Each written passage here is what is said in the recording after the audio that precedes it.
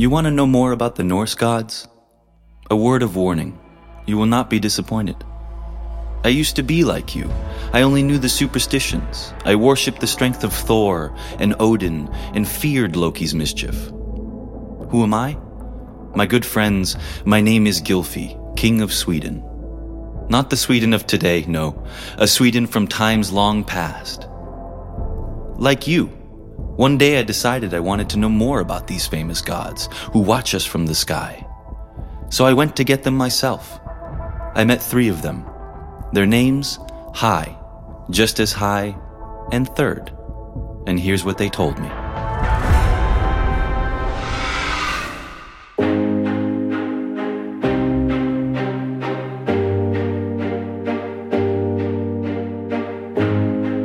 I'm Lance Geiger, the history guy, and you're listening to Echoes of History, Ragnarök, a podcast inspired by the video game Assassin's Creed, Dawn of Ragnarok.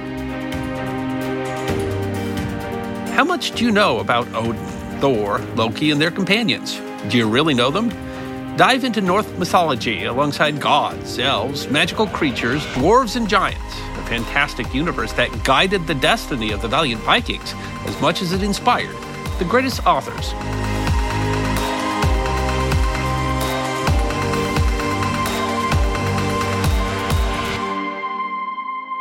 Episode 1, The Birth of the Universe. Long before the creation of the world, it would be an understatement to say that living in Scandinavia was not exactly pleasant, because in the beginning it was a vast, dark emptiness. Just imagine total desolation. Nothing grows, nothing lives, and silence reigns everywhere. Not enough to make poets dream, but enough to inspire a man, Snorri Sturluson, a prominent man from Iceland who, in the 13th century, well after the Viking epics, decided to gather tales and mythological stories that were passed on orally at the time into a book. This essential work, entitled the Edda, structured our knowledge of Norse mythology. Gisli Sigurdsson is a teacher-researcher at the Arne Magnusson Institute in Reykjavik. In Norse mythology, and the Eddas, so-called the Edda poems, and Snorri's Prose Edda, they are our main sources for everything we know about Norse mythology. And they were written in Iceland in the 13th century. That is more than 200 years after the coming of Christianity as the official religion in the country. And people therefore often ask this question, how credible can they possibly be about pre-Christian mythology in the North? And if we turn it around and regard Snorri as an informant about his culture, as we would do in an ethnological or anthropological study, then he is very trustworthy. That, in fact, Norse mythology as we receive it looks like a monolith. Eric Lacey, lecturer in language and literature at the University of Winchester. It looks like a singular narrative, a singular belief structure. And this is probably not close to what the reality was. It was very much about small cultic devotions, and that each of these would have related stories. They probably come from the same place or the same series of ideas, but that they're not the same story. And this means that the multifaceted creation that we see in Norse mythology as we inherit it is probably as much the product of lots of these stories being brought together as it is a reflection on the Norse creation of the universe. In the most widespread version of Norse mythology, above the nothingness of the universe, there is Niflheim, the realm of mist and darkness, a land colder than death itself. And below, the terrible giant Surtur rules over Muspelheim, the realm of fire, the land of hell. Stuck between ice and fire, a frosty abyss that bears the sweet name of Ginnungagap. We should perhaps be skeptical because that represents, in the beginning, creating the light and the darkness, and that is exactly what we see at the beginning of Genesis. And so it's not the only place where Snorri Sturluson works Christianity into it, and it's not the only place in Norse paganism that is affected by Norse Christianity, but that's how it begins. Just like Christianity, it begins with the light and the darkness.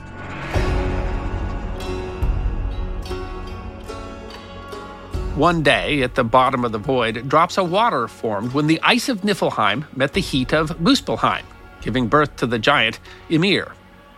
he didn't stay alone for long and was soon joined by the gigantic cow Aldhumla. It was time for her to come into the world. From her udders flow the rivers of milk on which Ymir feeds. The giant and the animal live side by side, and Aldhumla witnesses the birth of all of Ymir's children. The giant sprang from the sweat of his armpits, while other creatures came out of his legs. Everything could have continued this way, but one day, while licking the ice which covered a stone, Aldhumla uncovered Buri, the first of the gods. Sometime later, it is the turn of Bor, Buri's son, to come into the world. How did it happen? No text specifies it. It must be said that Snorri's Edda is not exactly a scholarly text. What is unique about it is that it is written as a handbook in the mythology, as a handbook for young poets, not for practicing pagans. And it is written by a Christian who is brought up in learning the old myths for poetical purposes. So he's an insider in the culture of living myths. So the mythology was the frame of reference for their quarterly poetic diction. From what little we know of the passage of the creation of the universe, we know that 3 children were born from the love of Bor and the giant Bestla, Vili, Ve, and the famous Odin. All could have lived peacefully, but for some unexplained reason, the 3 young gods decide to kill Ymir and his offspring. As they're busy getting rid of him, they don't realize that not all of the giants die at the same time as their father. For even if many were swept away by the streams of blood spilled by Ymir, 2 of them escaped unscathed. Will they be forgotten and live their whole lives hidden from the rest of the world? We'll find out only much later. Meanwhile, Ymir's death allows Odin and his brothers to create the universe. They have a lot to do now, and the task is huge. The giant's body is first used to fill the Gnunga gap, but that's not all. His flesh becomes the earth and his skull the sky. His blood fills the oceans, rivers, and lakes. His bones give birth to mountains and his teeth to rocks. His hair becomes trees. With his eyelashes, the 3 brothers build the high ramparts that go around Midgard, the realm of men. All the realms, there are 9 in total, find their place in the branches of the ash tree Yggdrasil, the gigantic tree that brings them balance. Now that the universe is formed, it must be filled. Odin, Vili, and Ve quickly get down to it. While the 3 brothers are walking on a beach, they notice 2 tree trunks washed up on the sand and immediately decide to carve them in their image and make them human beings. After this first mission is accomplished, Odin gives them breath, necessary for life. Vili brings them spirit and emotions, while Ve entrusts them with senses and language. Named Ask and Embla, they are placed in Midgard. It's now up to them to populate the realm of men. Until now, Odin, Vili, and Ve have done everything together, but from that point on, these last 2 disappear entirely from the stories. Annalie Jarl Ehrman, lecturer in Norse Studies at the University of Caen. I think they had no other roles to play other than creating the world. In a lot of mythologies, we have this archetype of brothers creating the world, and Odin, Vili, and Ve had such a role. However, Odin's the one who's going to have a role to play after the creation of the world. Now we just need to see where the gods will settle. It will be in the realm of Asgard. The gods move in, and 12 of them sit at Odin's table to rule. Each one settles in a hall in his own image. Thor, the god of thunder, a colossus with titanic strength, lives with his beautiful Sif in the manor of Bilskirnir. With its 540 rooms, it is the largest in Asgard. The god of light and kindness, Balder, moves to Breidablik, a domain from which evil is banished, and so on for Loki, Heimdall, Vali, Bragi, and all the other gods. And when it comes to individual gods, so Thor is clearly very popular in place names and personal names. So by all measures that we can take, he must have been a prominent character. You know, it's very tricky to know who was popular, who was the most important god, and so on, because we know very little, if anything, about the daily religious practice of paganism, the rituals that must have been associated with the myths and so on in pagan times. We know that they held certain places, sacred forests and trees and waterfalls, and probably associated some rituals with these.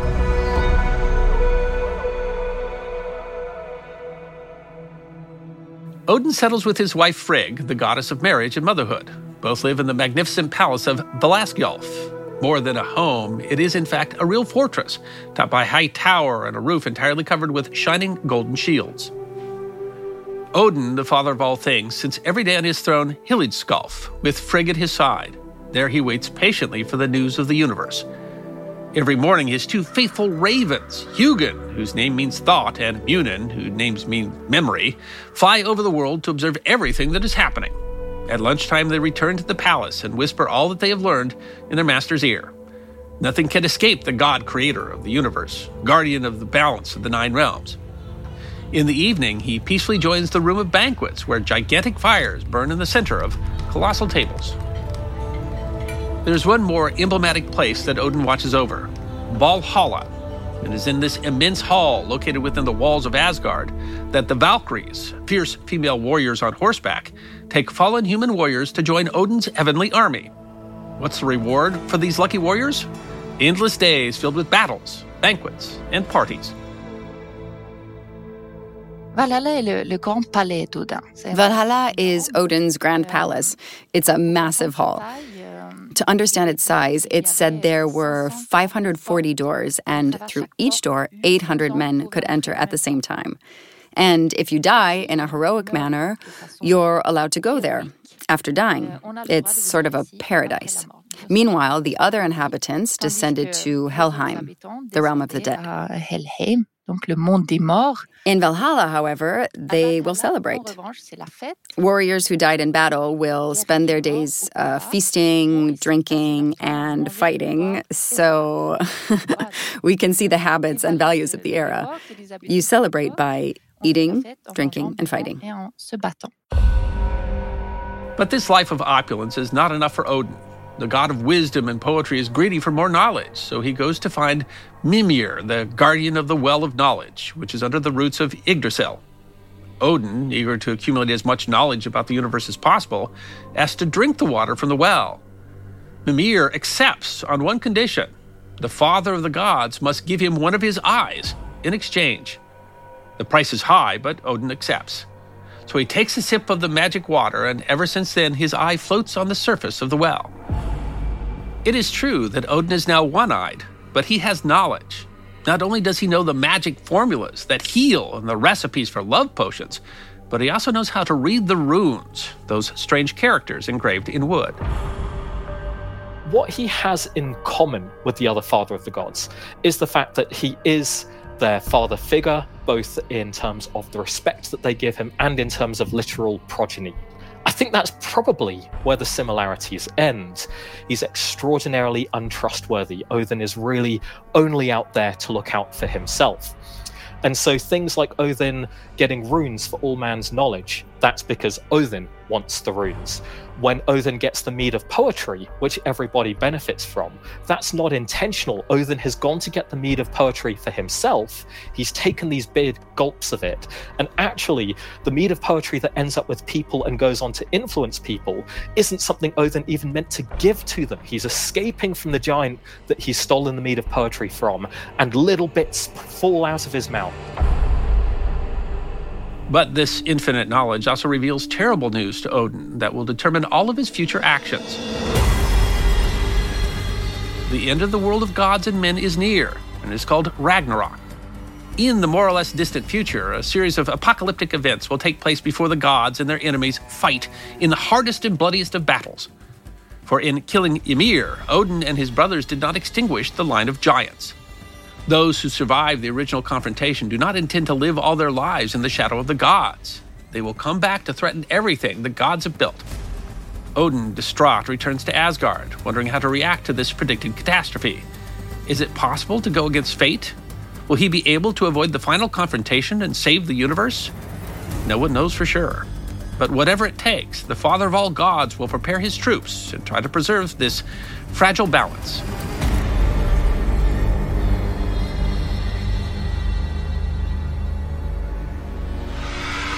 the frosty abyss, the giant, the gods, mankind. The story of the gods left me speechless. And there's poor Odin, who from the very beginning knew about the end of the world. I'm glad I'm not in his place. Imagine living knowing how you will die.